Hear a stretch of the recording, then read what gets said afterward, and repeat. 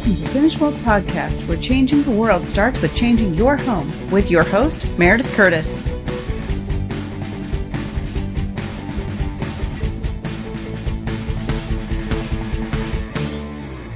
Hi, everyone. Welcome to Finish Well Podcast. I'm your host, Meredith Curtis, and this is episode 193, Backyard Ancient Greek Olympics. Yes, we are going to talk about how to have the Greek Olympics in your backyard, the ancient ones, of course. And I think you'll really enjoy this. I want to start out by saying that I believe that learning is fun, and I always try to think of ways to add the fun to learning, not to negate the reading out loud, because I think it's all fun. I think it's fun to read books. I think it's fun to write papers, and I think it's fun to throw a party. And we talked about having our own luau a couple weeks ago, and now we're talking about how to have a backyard Olympic Games. And honestly, this is something that I wasn't super gung-ho at first about the first time we did it, because we actually had a girl in our group that had some long-term muscular problems, and I was very concerned with how the whole thing would go. So I just hope she was in a wheelchair, but it ended up being really, really cool. And I'm going to get to share with you just some adaptations you can make for physical needs and special needs as we go. So if you have special needs kids, hang in there. We'll be talking about some of that. But also, I wanted to say that the ancient times are really fascinating because in many, many ways, they are just like us. People fell in love and got married and had families, and they learned and were educated, and they worshiped. Sometimes they worshiped the true God, and sometimes they worshiped false idol gods. But there's a similarity throughout history. However, ancient Greeks started the Olympics, and it's very unique to them. The ancient Greeks were a very unique people. And one of the things is that the ancient Greeks were fiercely independent.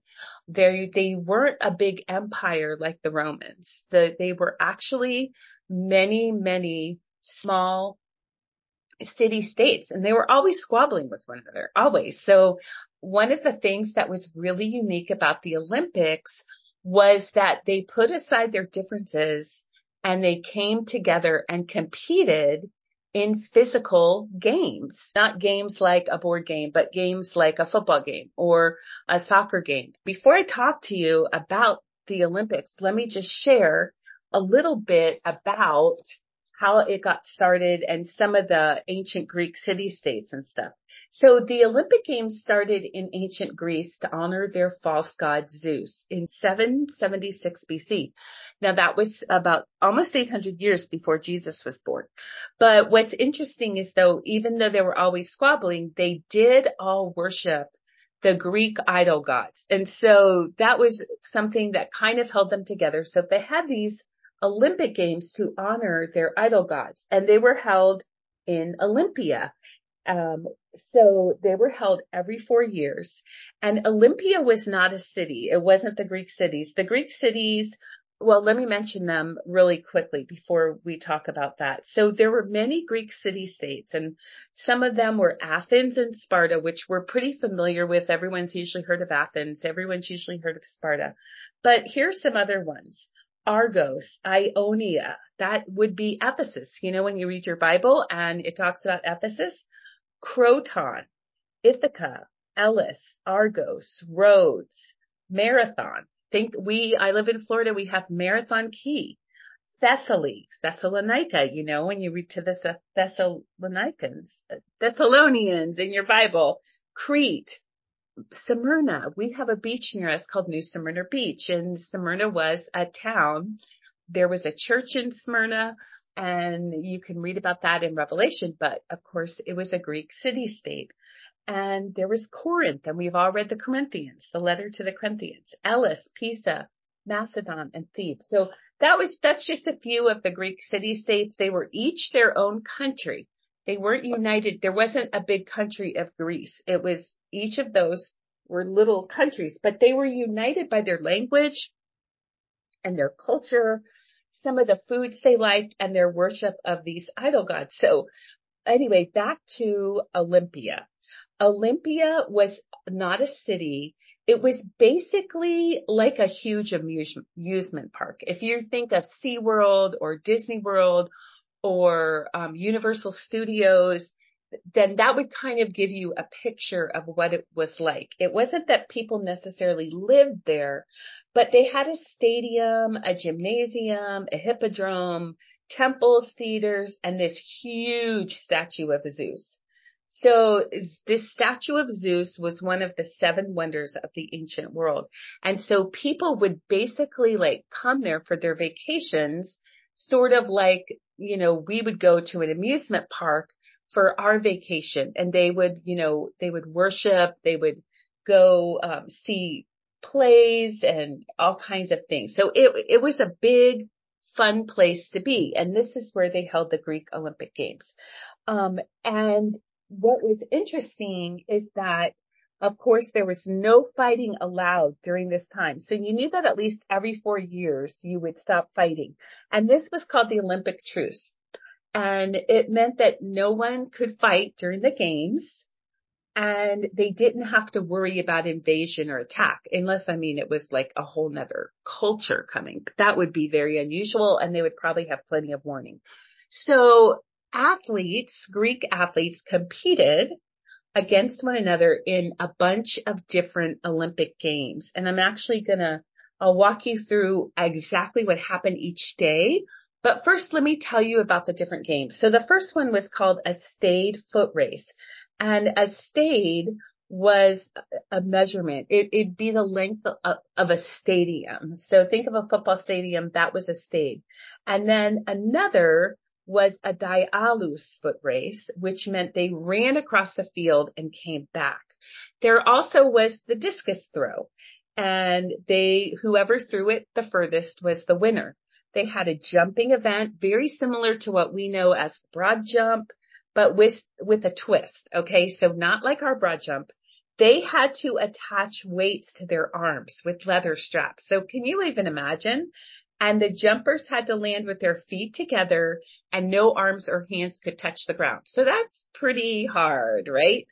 And then there was a hoplite race, and that was a running race, but here's the catch. They ran with armor on. Now, are you getting a picture of all this happening in your backyard? Don't worry, we're going to change up the games a little bit. And the number one thing with our games, well, the second thing, because the number one thing was, instead of dedicating our games to idol gods like Zeus, we dedicated our games to the Lord Jesus Christ. But the Greeks did not wear clothes when they competed. We, however, wear clothes when we have our ancient Greek Olympics in the backyard, and we definitely encourage you to wear clothes as well. So the next thing was the boxing and wrestling. And this is just very similar to our boxing and wrestling of today, with a twist. Okay. There's always a twist with the ancient Greeks. The boxing matches and wrestling matches lasted until someone surrendered or someone died. Now, they don't do that today, even though sometimes you kind of wonder, what's going on there, but that's pretty scary. The javelin throw was a spear throwing competition. So see how far you could throw the spear. And then the pentathlon was a 5-event competition. They would wrestle, they would have a stayed foot race, a long jump, a javelin throw, and a discus throw. So that is pretty amazing feat to win those games, because not only were you naked, which to me would be super embarrassing, but they were really hard races. So the winner of each event received an olive branch or a laurel wreath. And when they got home, though, to their city-state, to their country, they often got a lot of money because they made their country look good, and people would write songs about them. They would have statues. If you ever wonder, well, why are the Greek statues, the men are so muscular and athletic and Well, they were usually of people like Olympic winners, so that would make sense, right? So now let me tell you about the itinerary of the games, because they had a specific thing that they did every year. It was a 5-day event. And remember, they had this Olympic peace truce, so people would come. The first day, they would all go and take an oath, dedicating themselves to Zeus and to be fair and they would offer sacrifices. And the only competition on the first day was for boys. Boys competed in running races, boxing matches, and wrestling matches. And I am assuming that the boys had to compete until someone surrendered or died. That's so horrible. And day 2, there would be a big procession. Like when you think of the Olympics, you think of a big procession. They would have horses, riders, and chariots. They would ride into the hippodrome, and they would start out with this big parade. And then in the afternoon, so that parade was in the morning, then in the afternoon, the athletes competed in running, wrestling, long jump, discus, and javelin. So that was quite a lot of different events. The first one who won 3 events, any 3 of those events, was declared the winner, and he got his laurel wreath crown. On the third day, there was another big parade or procession, and that ended at the Temple of Zeus, and everyone started offering sacrifices. And then in the afternoon, they competed in long races and sprints. In the evening, there was a huge feast. So, I mean, you can imagine how hungry these guys were competing in all this. On day 4, it was boxing and wrestling almost all day. And then it ended with the hoplite race. And remember, I told you the hoplite race was when they put the armor on and they ran. The final day celebrated the victors, but there was another big parade or procession. And they ended up, of course, going to the Temple of Zeus and offering sacrifices. And then a young boy was chosen to cut an olive branch and offer it to Zeus. And then what they would do is they would weave all the olive leaves would be woven into wreaths, and then the winners would be finally crowned. So they saved the crowning till the end, even though everyone knew who the winners already were. So that kind of gives you an idea. If you went back in time, then that would be the way that you would celebrate the Olympic Games. Now, the reason that I enjoy doing ancient Olympic Games in our backyard for history is because it really is a fun way to introduce the kids to a lot of things about the Greeks, a lot of Greek history. Number one, that the Greeks were not an empire. The Greeks were different independent countries that shared a culture and that came together every 4 years for these Olympic Games. And, it was their way of having some sort of peace that would at least arrive every 4 years so they could compete and see who is the best. So I think that's kind of ironic, but, so that has carried on, and the Olympic Games were revived in the early 1900s or the late 1800s. And then for the Winter Games, the early 1900s. And that has been really exciting for people. And there's that same idea of nations peacefully coming together to compete in different sports. So it's something I think that's very attractive to people. And so most of our children have seen the Olympics sometime. They've at least seen a few events. And we can say, this is how it started. The Greeks are the ones who gave us the Olympic Games. And they also gave us democracy. And democracy is that fierce, independent spirit where everybody has a say in the government. Now, we have a republic where we elect people who will represent us. But the Greeks the citizens, the Greek citizens, not the slaves, not the women, but the Greek citizens, the men, would get together and they would vote on what they wanted to do, and the majority ruled. So that was democracy. It comes from the Greeks. And those are just some things that when we think about the Greeks and we think about their culture, then it's something that we can look back on and, think, hey, that's very interesting. Like, we don't like the worship of idol gods, but it does explain a lot of the sin and things like that they struggled with. So anyway, getting back to bringing it home is that kids love to move. They love to be active. They love to play games, have races. And so this is a really fun way to end a study on the Greeks, or, if you're reading your chapter this month is on the Greeks, and it's a great way to have a little fun. I call them history labs when we do different things like crafts or drama or parties or, competitions. I call that history labs because we have science labs. Why can't we have history labs? So that is how this all got started. We just thought, what can we do that's fun with the Greeks? We can make baklava, which honestly is a little tricky to make, and delicious. We can have gyros, we can do things like that, but we want to do something really active. And so we decided the first time we had our own Olympic Games, we actually went to a nearby park and we had each of the, we divided the kids into teams. We did this with our homeschool co-op. We divided them into teams, and each team wore a sash around themselves that was a different color. So the teams all had the same color. And that was pretty easy. And like I said, we had some challenges. We had some really athletic, competitive boys. And then we had this sweet little girl in a wheelchair. So we had to adopt the games to make them really simple and easy to play. So we did very easy games. We did have a running race that our friend did not participate in, but we did the luge. That's kind of taking off of the, modern Olympics. But what we did is we brought an old blanket, and the kids chose one person on the team to go in the blanket, and everyone else just whisked them down the hill on the blanket. And whoever went down the fastest, we did it one at a time to be safe. And we timed it, and whoever had the best time won.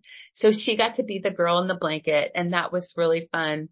And we did a lot of other simple things, some things that you could do from a wheelchair. For instance, our javelin throw was pool noodles, and we would throw them and you can throw from a wheelchair just as easy as you can throw from standing up, from running and taking that stand. So there were things. We ended up not doing a broad jump, but we had a lot of fun, and we did a game that was similar to horseshoes, and the kids really laughed a lot. The parents took lots of pictures, and it was really a nice day. It was a nice day to look back on and remember. And so the Greeks, of course, took the games to a whole new level. They were incredibly competitive, incredibly athletic, and they really valued physical fitness and power and strength, muscles. But we opened in prayer, we dedicated our games to the Lord. And we also let the kids be really, kind to each other and celebrate each win. Now, one of the things that we did hillbilly horseshoes. I don't know if you've heard of that, but I'm not going to go into it. You can just Google it, hillbilly horseshoes. Okay. So then several years later, we were studying ancient history again, and we decided to have another ancient Greek Olympics. And of course, I did all these with my friend Laura Nolette, who sometimes is with me on the show, but always taking care of the back end of everything with the podcast. So you see her work, even if you don't hear her all the time. But anyway, in our second one, we invited our whole church. Now our church is small, but we had at least like 70 to 75 people there. It was very large. And so we decided that we had to have people sign up, and then we chose teams. Then every team chose a color of t-shirt to wear. So my team was our family with another family, and we wore pink t-shirts. Now Laura had a field next to her house, so we had the Olympic Games in that field, and we set up the field for our special event. So we used little sports cones that we got at the sports store, and we used neon paint to paint outlines of things like for the running race. And that of course would be gone within a couple of mows of the grass. And we bought pool noodles. We loved the javelin throw with the pool noodles. So we did it again. And then we used like little irrigation flags to outline the running course, the long run course. We also got some wood timber, and we did a unique kind of wrestling game that I'll explain to you. And then we used Frisbees for the discus throw. So that's kind of the things that we needed to set everything up.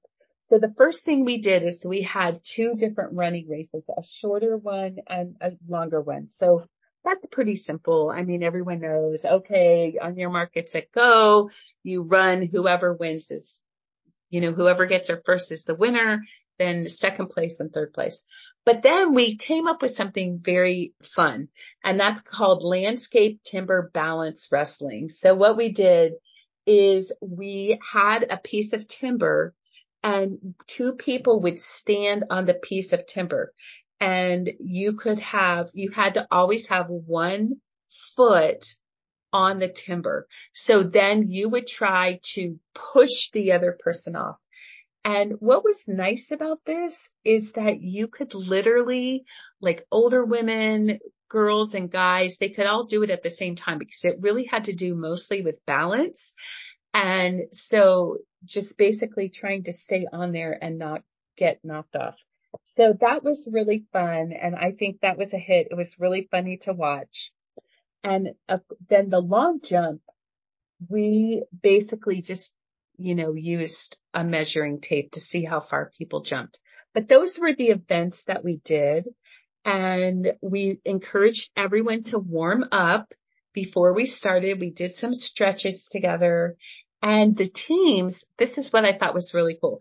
We named the teams after real Greek city-states. So we hadn't thought to do that with the first one, but with the second one, we named them Sparta, Ithaca, and Corinth and Athens. So it was really fun, because so you each had, a city-state name.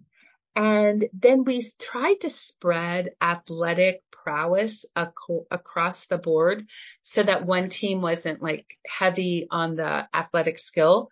So it worked out pretty well, either having a family or combining families, because, the older guys in a family and some of the older girls were usually really athletic.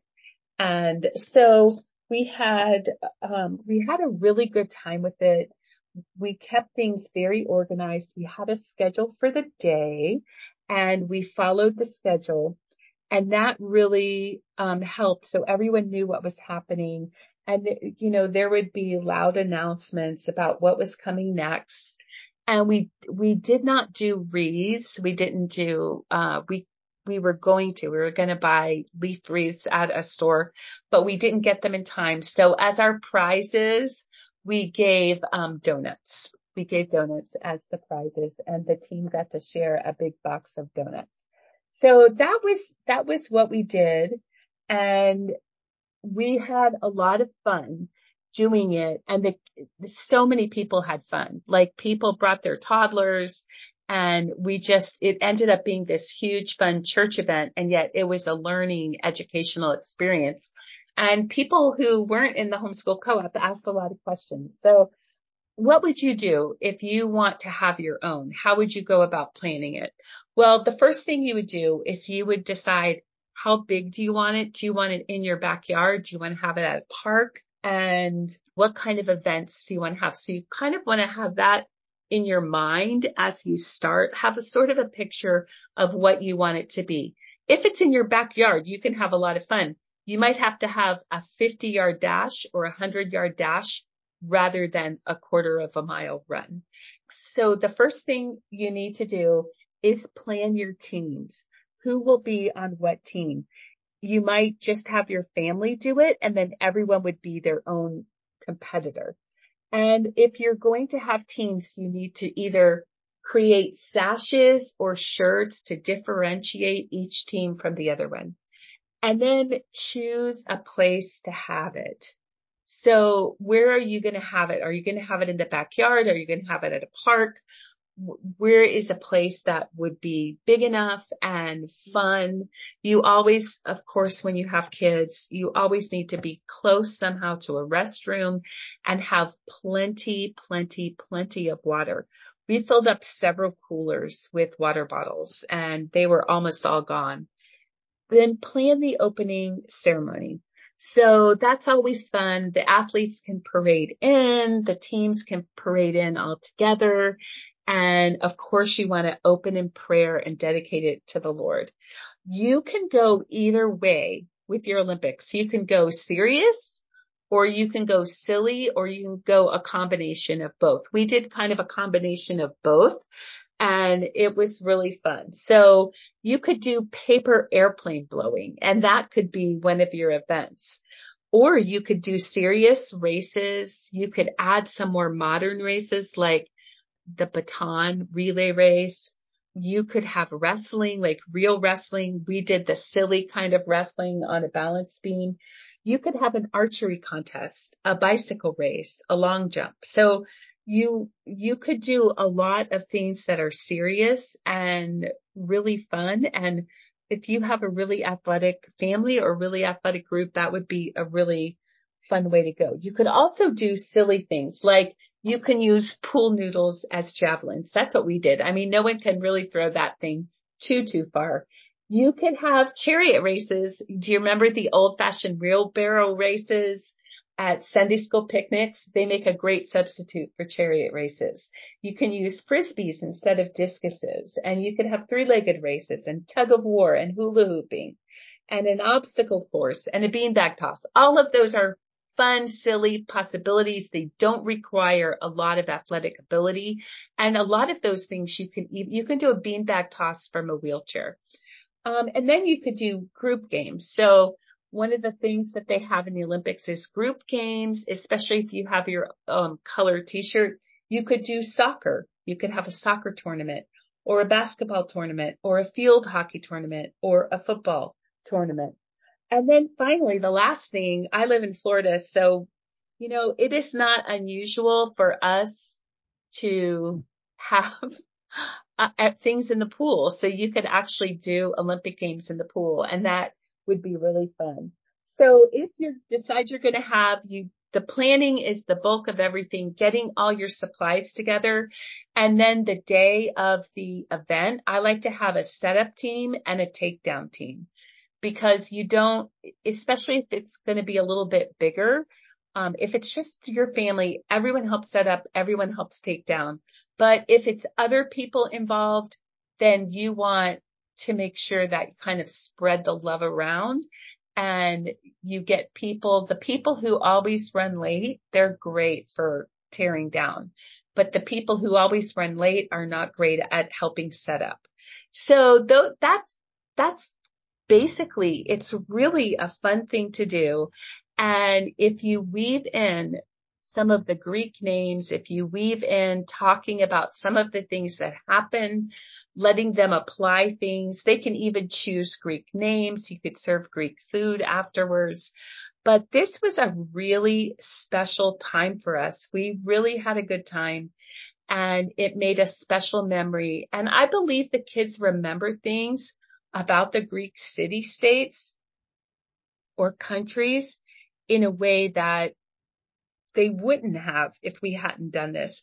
Best of all, we made a memory, a homeschool memory, and those are so precious and they will last long after we're in heaven with the Lord.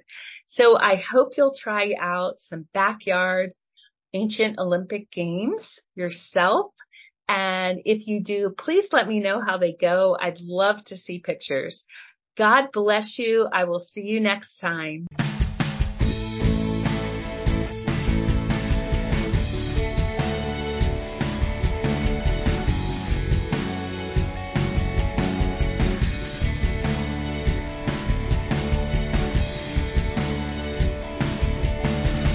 Thank you for listening to Finish Well Podcast with Meredith Curtis and the Finish Well team. Please listen in every first and third Monday of each month at 7 p.m. Eastern Time at the Ultimate Homeschool Podcast Network.